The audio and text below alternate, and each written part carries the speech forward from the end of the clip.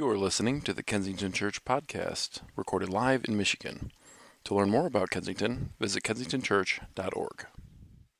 Now, today we are in our second week of a series called Seeing Clearly. And we talked last week about the idea for us to see clearly, it changes everything.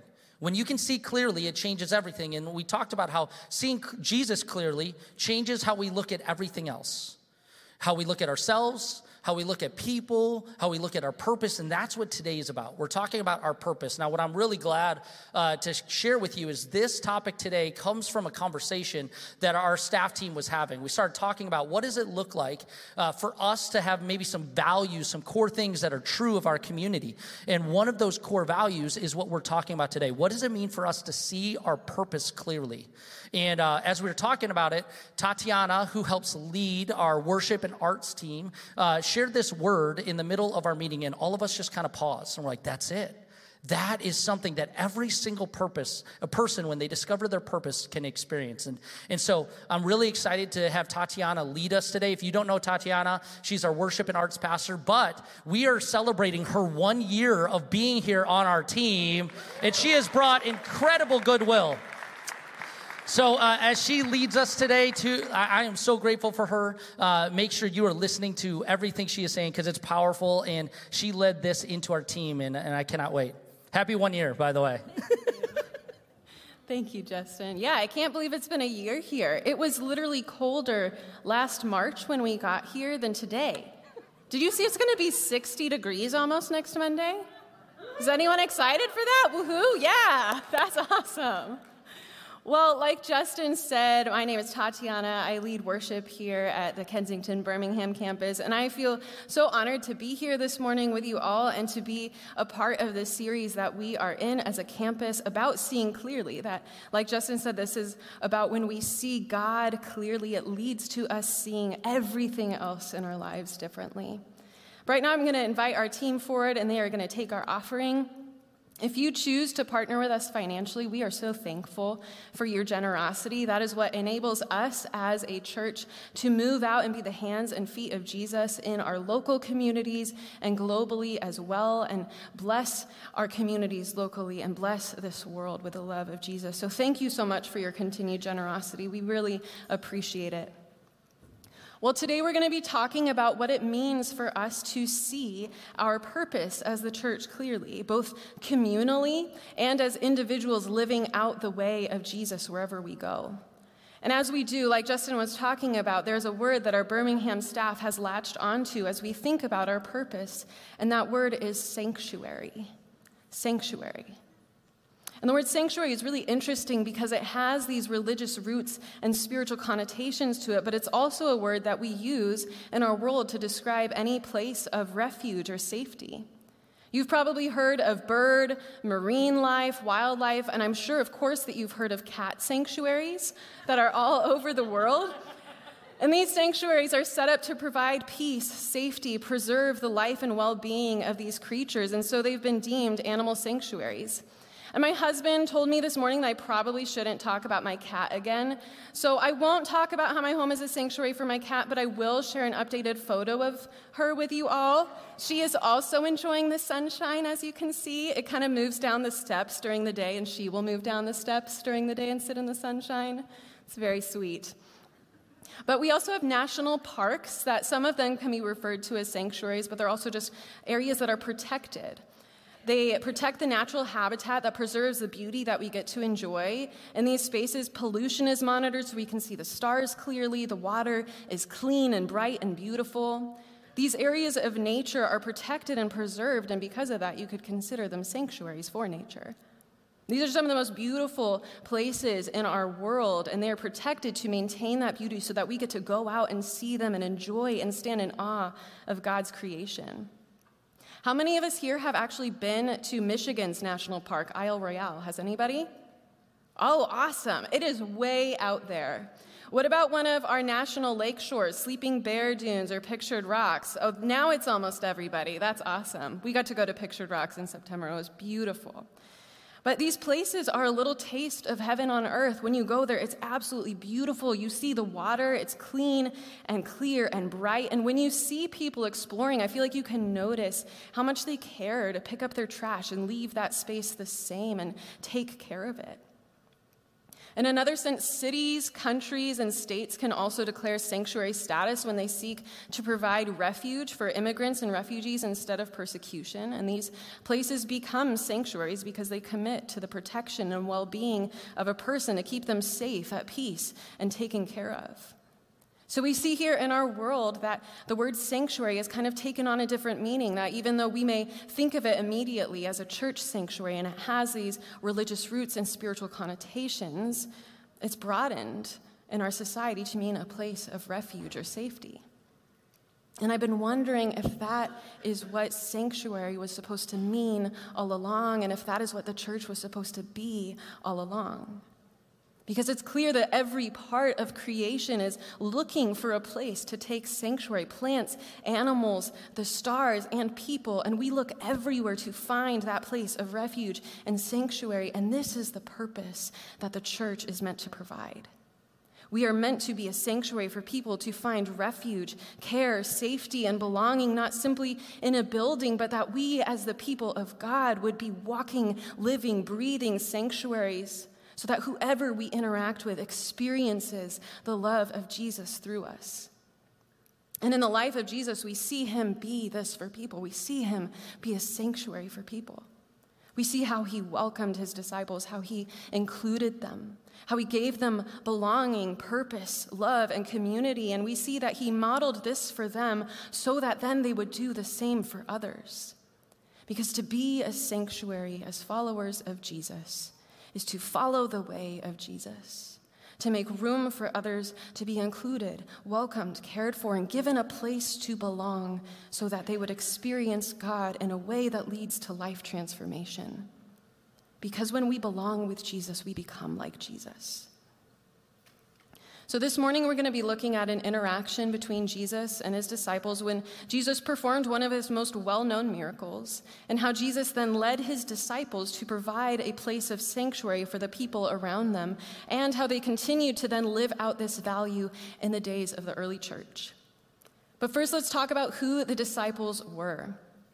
So we know that Matthew and Levi were tax collectors, and they were understandably disliked for the way that they took advantage of others to make a profit for themselves. In this time, tax collectors were hated, despised, rejected, outcast, but Jesus took the time to not only be with them, but to invite them into his circle of disciples and give them a place to belong, despite their social standing and their messy behavior. And we know, too, that many of the disciples were also fishermen, and this is on the other side of that spectrum. Fishermen were hardworking, skilled people, kind of like a typical laid-back, blue-collar worker that we'd see today. And then later on, the book of Colossians mentions that another disciple, Luke, was a doctor. So we have all of these different people from all of these different walks of life. And we know that Jesus' following didn't just include the 12 disciples, but that there were many other women who were close friends of Jesus and followed him from town to town, and they were also included and welcomed into his ministry. And the Gospel of Luke talks about how these women provided for Jesus' ministry out of their own resources. And a few of them were Mary Magdalene, Susanna, Joanna, Mary, and Martha. But there were also a lot of other unnamed men and women who were included. And Jesus' inclusion of people of diverse backgrounds and life experiences shows us the beauty and expansiveness of the kingdom of God. Some of them maybe would have been looked over, deemed too ordinary, too disreputable, but Jesus welcomed them anyways. And I think it's significant that Jesus didn't go looking for the CEOs of that day who could get him ahead, the people who would be considered most impressive and extraordinary, maybe the Mark Cubans of that day who could really help him build a brand and get his name out there. But Jesus instead sought out the ordinary people of all backgrounds and places in society and invited them into the kingdom of God and gave them authority to do miracles, taught them the way of his kingdom and what it looked like to really love God and love people. And then it's, of course, significant and countercultural as well that Jesus welcomed and included these women, too, in revolutionary ways. Luke says that when Jesus traveled, the 12 were with him, along with certain women and many others. And then tells us that Mary sat at the Lord's feet, and sat at the Lord's feet was an expression used to describe the disciple of a Jewish rabbi. So women provided financial support. They were invited to sit under his teaching. They were included and treated as equals in ways that they had never been before in that time. Because Jesus' followers were all given the opportunity to contribute to and experience the kingdom of God. And the thing is, these people were given a gift. They were given the gift of close proximity to Jesus. They got to experience God through the revelation of Jesus as the long-awaited Messiah. And this is good news for all people, worth inviting others into and sharing with them. And this concept of close proximity to Jesus is something that we're going to be looking at a lot today in regards to what it means for us to live in this closeness to God, but also make sure that we, as a people of God, are creating spaces and living as people who invite others into that closeness to experience and get to know who Jesus is as well, because when we belong with Jesus, we become like Jesus.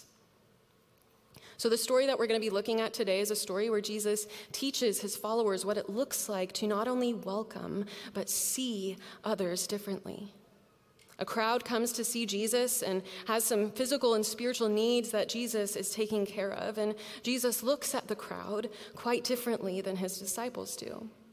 And rather than rebuking his disciples for their immediate response to the needs of the crowd, he invites them in and he teaches them how to see them differently and how to be a sanctuary. So let's jump into the story. As soon as Jesus heard the news, and this news was about the death of his cousin, John the Baptist, he left in a boat to a remote area to be alone. But the crowds heard where he was headed and followed on foot from many towns. Jesus saw the huge crowds as he stepped from the boat, and he had compassion on them and healed their sick. So the first thing for us to notice here is how Jesus saw the crowd. It says that he saw them and had compassion on them. These people who heard about his arrival, it says that they came on foot from many towns. So who knows how tired their feet were from walking, how thirsty they were from the travel. They were desperate to see Jesus. And even though he was likely emotionally exhausted as well from the grief of losing someone that he loved and maybe wanted to be alone, his compassion wasn't simply a feeling, but it led him to action as he moved towards them and he healed their sick. And how often do you see someone the way that Jesus saw these people? How often do you see someone sick and in need, and instead of drawing away, you move towards them? Now, personally, I am a major germaphobe. I hate being sick. So if I'm talking to someone who is sick, you will see me visibly try to take a step back to make sure that I don't get infected and get sick, because I hate it. And I was sick this last week, and the thing is, I'm just bad at being sick. I don't know if you feel like that too, but I'm bad at it. Even if I have a slight cough, I become completely useless. Everyone around me will know that I'm sick, not because I'm coughing or sniffling, but because I complain a lot. Everyone knows that I'm sick because I don't suffer well when I'm sick. I become totally useless, and I'll look at my husband and just say, "I'm thirsty." And then he'll get up and get me water. It's amazing. But if you talk to him afterwards, he'll tell you that regardless of if I'm sick or not, I still do that, and he still gets up and gets me water. So when I think about the way that Jesus, not like me, took a step back, but actually took a step in towards these people who were sick, that's pretty unbelievably beautiful. And in this culture, too, depending on the sickness, you were considered unclean. So you would be avoided and unwelcome by others depending on what that sickness looked like. But Jesus did not avoid. He didn't take a step back. He moved towards people. He took a step in and he showed them that they were welcome and gave them space to experience the healing power of God. These people who likely would not have experienced welcome in another setting, but in the presence of Jesus, they found welcome. They found healing. They found a place to take sanctuary. And I love to think, too, of the people who brought that sick person that they loved to Jesus, who walked all that way with them from many towns. And maybe we're thinking on that journey, maybe they'll be able to find healing here with this person. And then the story continues with the disciples' response. That evening, the disciples came to him and said, "This is a remote place and it's already getting late. Send the crowds away so they can go to the villages and buy food for themselves. And I think it's interesting here that the disciples came to Jesus with a list of reasons why these people should be sent away. It was a remote place, it was getting late, the crowds need to go buy food for themselves. But Jesus said, that isn't necessary. You feed them. Sending them away was not necessary because Jesus was inviting his disciples to see the crowd the way he did, with compassion leading to action. He invited them to be active participants in this miracle. Rather than sending the people away so that they could deal with their needs on their own, Jesus was inviting them to take a step in and move towards people to take care of their needs so that they didn't have to go away, but they could remain in the presence of Jesus and continue to learn from him because they have their spiritual and physical needs taken care of. Because belonging with Jesus leads to becoming like Jesus. And this is that concept of close proximity to Jesus that we see here in this story. What does it look like for us to both live in this closeness to God and make sure that we are living as people who invite others into that closeness to experience God and get to know who Jesus is as well? Well, Jesus teaches his disciples what that looks like next. But we only have 5 loaves of bread and 2 fish, they answered. Bring them here, he said. Then he told the people to sit down on the grass, and Jesus took the 5 loaves and 2 fish, looked up toward heaven, and blessed them. Then, breaking the loaves into pieces, he gave the bread to the disciples, who distributed it to the people. They all ate as much as they wanted, and afterwards the disciples picked up 12 baskets of leftovers. About 5,000 men were fed that day in addition to all the women and children. Do you notice how Jesus helped his disciples' perspectives to shift through their participation in this miracle? Jesus invited his disciples to be active participants because they got to be the ones distributing the food to the people. And we're actually going to do that together this morning. We have some food to distribute, and what I would say is the modern equivalent of 2 fish and 5 loaves of bread, which you might be thinking, I think that the modern equivalent of loaves and fish is still loaves and fish. But today it is bread is a granola bar, and fish is Swedish fish, because it would have been kind of gross to bring fish into a building and hand it out. So just picture for a moment that the disciples are going out into the crowd, these people that they were before seeing at a distance. They are now walking up to them and handing them food. They're looking them in the eyes. They're seeing the sick person that they loved and brought all this way to Jesus, and maybe hearing their story and why they were so desperate for healing. Here's a granola bar. You know, maybe they're sharing some laughs with some people. Maybe someone says, actually, bread and fish, do you have anything gluten-free or vegetarian available? Which that would have been me. I would have been the one asking for that as a gluten-free vegetarian. But just think for a moment how these disciples were looking at these people from a distance for a while. And then Jesus sends them out to go have real conversations, to really look people in the eyes in this moment. And I think that when we do that, we see the humanity in people. Someone that maybe was a concept or an idea in our mind then becomes a real person with real needs that we begin to understand. And when we see them that way, the way God does, he changes us. The love that God has for that person, that child of his, is formed in our hearts, and we love them too. So try to imagine this for a moment. The sick and needy spiritually and physically, they're all gathered. They came from a long journey feeling hungry and tired, and one by one, the disciples are looking at them in the eyes. They're handing them food. Do you think they saw differently in that moment? Do you think they saw their humanity, the image of God in them? The gratitude on their face when they realized that they were going to be fed and they didn't have to go away to figure out their food situation. They could stay in the presence of Jesus. I wonder how those little encounters with people changed the disciples and how they saw people after that day. I wonder how it changed them from that day forward. Because not only did these people get to remain in close proximity to Jesus, but Jesus invited his disciples to live in close proximity to the people that he loved. And this is living out the way of Jesus. This is the way of his kingdom. A pastor and author, John Ortberg, calls this bringing up there, down here. Bringing the kingdom of heaven and the way of Jesus to earth and living it out. And in this act, Jesus invited his disciples to see people the way that he did, with compassion leading to action. Rather than sending people away to deal with their needs on their own, they instead moved towards them to take care of their needs, ensuring that they didn't have to go away, but could remain in the presence of Jesus and continue to learn from him. They could have a place to belong. And at first, the disciples' focus was on the lack, that they only had 5 loaves of bread and 2 fish. So I wonder if they were thinking that there wouldn't be enough for them if they shared with everybody else. I wonder if they thought that that amount of food could have taken care of their group of 12 or so, but to extend beyond that would have meant none or less for them. And that's a natural feeling to have, to want our physical and spiritual and emotional needs taken care of.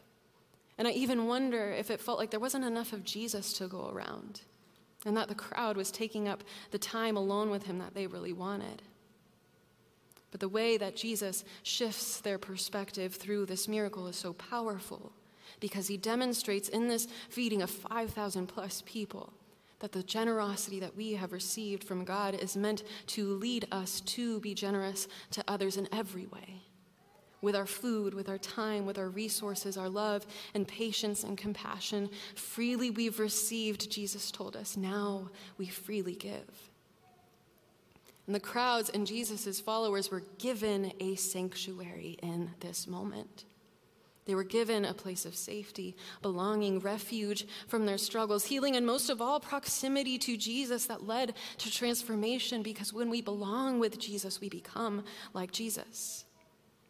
Because of the way this miracle provided for their physical needs, they were able to remain in this close proximity to Jesus, not having to be sent away on their own. And later on in the book of Acts, we can see how differently the disciples approached the needs of others since this day. And I feel like when you read this passage, you can see the mark that this day had on them and how it changed them. It says, they devoted themselves to the apostles' teaching and to fellowship, to the breaking of bread and to prayer. All the believers were together and had everything in common. They sold property and possessions to give to anyone who had need. Every day they continued to meet together. They broke bread in their homes and ate together with glad and sincere hearts, praising God and enjoying the favor of all the people. And the Lord added to their number daily those who were being saved. And then 2 chapters later it says, there were no needy persons among them. There were no needy persons among them. They ate together. They gave up what they had in order to give to those in need, and God blessed it. In the early days of the church, the name that was given to people in the Jesus community was followers of the way, because they lived their lives the way that Jesus did. And in this, I can't help but see how the disciples followed the way that Jesus modeled for them after this miracle. Instead of holding on tightly to their possessions or even keeping their group closed off, they were open-handed and generous and welcoming.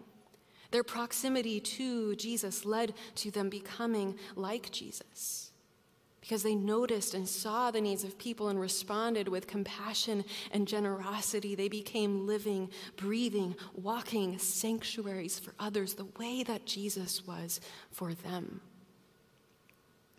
And I think that there are many places in this world that have been intended to be sanctuaries that end up being broken in some way and can even lose their sanctuary status. Some animal sanctuaries have ended up being more about profit than a true place of rescue and refuge for wildlife. Even sanctuary cities, in those, refugees can still be met with bigotry, hatred, and struggle to get their needs met, struggle to adjust to life. And then sometimes, sadly, the church can fail to be true sanctuaries for people by making this community more about thinking the right things, believing the right things, behaving the right way, and then you can be welcomed, rather than taking a journey with people towards the person of Jesus. Like the disciples on that day, sometimes those of us on the inside are more focused on our needs being met, and unintentionally, or sadly even sometimes intentionally, we end up sending people away. We send people away from experiencing close proximity to Jesus in this space and in our lives. And I know that I have done this before. And it breaks my heart that I have done this to people before. But like Jesus modeled close proximity with the people present at this miracle, it is being in relationship and close proximity with people with different lived experiences than we have that change our perspective and enable us to love better and create a place that would truly be a refuge, a sanctuary for them, both in a building and in relationship. Because when we show people that they belong with us, we show them they belong with Jesus. Now, my first boss ever was a man named Burl, and I think we have a photo of Burl to show you, his sweet, smiling face. He really was world's best boss. Well, Burl, he hired me when I was 19 years old into ministry. So when people ask me why I'm in ministry today, how I got into ministry, I say it is because of this man. Because I don't know about you, would you have hired yourself at 19 years old? I wouldn't have hired myself at 19 years old, but Burl did, because Burl advocated for me and really believed in raising up young leaders, investing in them, and raising up the next generation in the church. Now, Burl was gentle and patient with me as I made a ton of mistakes. He helped me grow as a leader and a pastor, and what I'm most thankful for about Burl, though, is the way my friendship with him expanded my worldview. Burl was very open with me and the rest of our staff about the racism that he experienced his whole life as a black man, and even, sadly, the racism that he still experienced to that day in the church. And hearing his stories and experiences was shocking to me. I heard things that I wished weren't true, things that challenged me and made me feel uncomfortable to accept that this was a reality in his life. Because at that time, I just wanted to believe that that kind of racism just didn't happen anymore, that we had that figured out. But he shared how hurtful it was when well-meaning people claimed that they were colorblind, because then it meant to him that they didn't want to see or acknowledge his experiences, the painful parts of his experiences as a black man in this world. And he often lamented about how sometimes he would open up to people about this pain that he was experiencing, and he would be met with people minimizing his pain and just failing to simply believe that he was hurt. But I realized, because of close proximity to him, that to be a sanctuary for people of color meant that I needed to listen, learn from, and begin to understand their lived experiences of racism, prejudice, microaggressions, and speak out against those injustices. And another friend of mine at her workplace, they had a gathering of all of the black women on staff and brought in a guest speaker named Lisa Nichols. And she led them through an exercise of sharing their lived experiences with one another, and they were told to respond to each woman who shared with these three phrases: I see you, I hear you, I believe you. I see you, I hear you, I believe you. Isn't that powerful? Because this is what we should be doing as a church, and what our response should be to people who have experienced prejudice of any kind. That we see them the way that Jesus sees them, with compassion leading to action, that we hear them and truly listen to them with the intent to understand, and we believe them. We don't minimize their pain or justify it or make excuses, but we just believe them and sit with them in it, that we weep with those who weep. When Jesus sends his disciples into the crowd, this is what he's teaching them to do: to see, hear, believe people, to sit with them. Then recently, another friend of Timmy and I's told us about their recent diagnosis with autism. And they got this diagnosis pretty late in life, in their 30s. And to get diagnosed with autism that late into adulthood has been a lot for them to process. It's given reason and language for things that they've dealt with their whole life and didn't understand, but at the same time, they've realized how much energy has gone into masking and denying what they need to feel safe, comfortable, and accommodated for. And he shared with us how he's learned over this last year that autism isn't a disease, an illness, or a disorder, but it's just a way that his brain is wired differently. But because of that, and that how our society and even our churches are just not built for autistic people. He feels broken. He feels broken because of how hard he has to work to fit in to normal life. And this is one of Timmy and I's very best friends. We love him so much. It is so important to us that we are a sanctuary for him. That if there are two people that he can spend time with and feel like he doesn't have to mask for, which is a term for autistic folks feeling like they need to cover up their autism to fit in, I want to be the two people that he can let his mask down with, that he can be comfortable and be himself with. He's been so patient with us as he's taught us how to love better. And we as the church are meant to be a people of refuge and create a place of refuge that people are searching for. And this is what a sanctuary is, a sanctuary of racial reconciliation and healing, a sanctuary for victims of abuse to find support, help, and belief. A sanctuary for people with mental illness or chronic pain to find people who are gentle and understanding with their struggles. A sanctuary for neurodivergent folks with autism or ADHD to find people who are patient with their needs. A sanctuary for people with disabilities to be seen and treated with dignity and love. That we would see the needs of others and consider them as more important than their own. And listen to their experiences with compassion. So whoever God has put in your life with a different lived experience than you, I wonder how God might be calling you this morning to learn how to be a sanctuary for them. And in doing so, that you would give them space to experience closeness to Jesus through the love and welcome that you show them. Because when we show someone that they belong with us, we're showing them they belong with Jesus. And belonging with Jesus leads to becoming like Jesus. And when we do this for people, we do this for Jesus. Jesus told us that the greatest commandment is to love God, and the second is just like it, to love our neighbor. So to love God is to love our neighbor, and to love our neighbor is to express our love for God. Jesus said in Matthew 25, "For I was hungry, and you gave me food. I was thirsty, and you gave me something to drink. I was a stranger, and you welcomed me. I was naked, and you gave me clothing. I was sick, and you took care of me. I was in prison, and you visited me." Then the righteous will answer him, "Lord, when was it that we saw you hungry and gave you food, or thirsty and gave you something to drink? When was it that we saw you a stranger and welcomed you, or naked and gave you clothing? And when was it that we saw you sick or in prison and visited you?" And the king will answer them, "Truly, I tell you, just as you did it to one of the least of these brothers and sisters of mine, you did it to me." When was it that we saw? When we see others and see them truly the way that Jesus saw the crowds that day, with compassion, and move towards them the way Jesus did with action, it is like we are caring for Jesus himself. And that is how we see our purpose as a church most clearly, when we learn to see the way that Jesus sees, because to see others and to love them is to love God. To see the image of God and inherent worth in others is to see God clearly.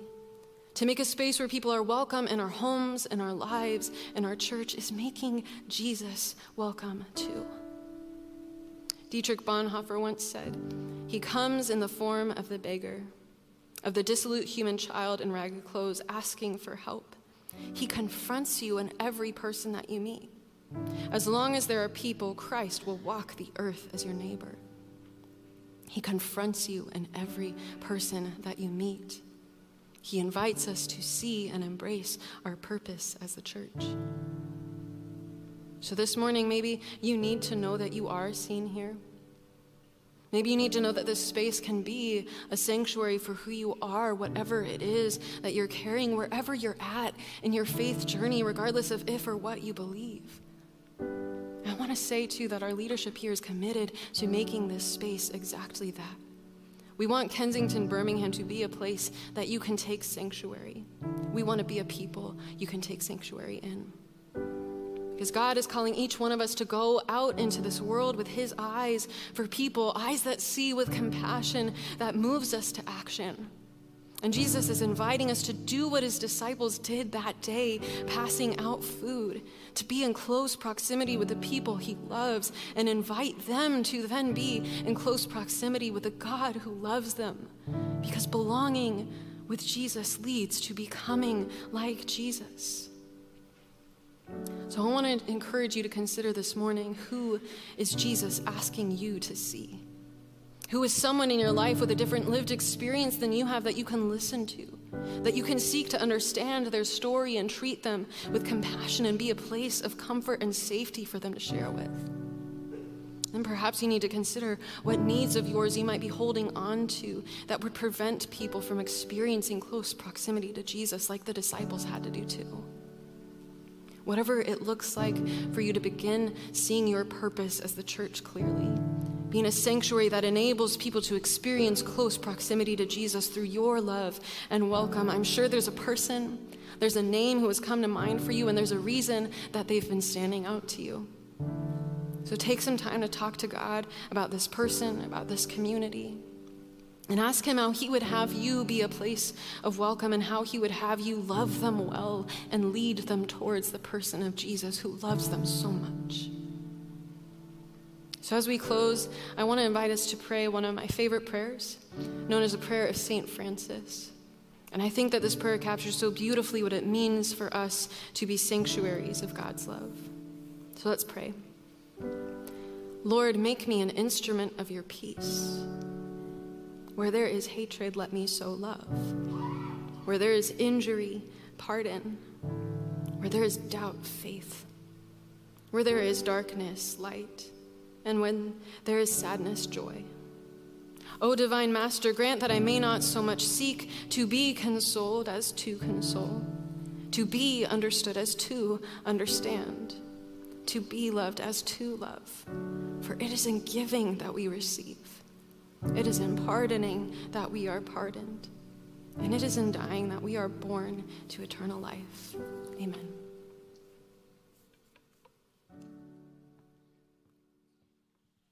You've been listening to the Kensington Church Podcast. If you've enjoyed this recording, check back weekly for new content. You can find Kensington on Facebook, Instagram, and Twitter, and of course at kensingtonchurch.org.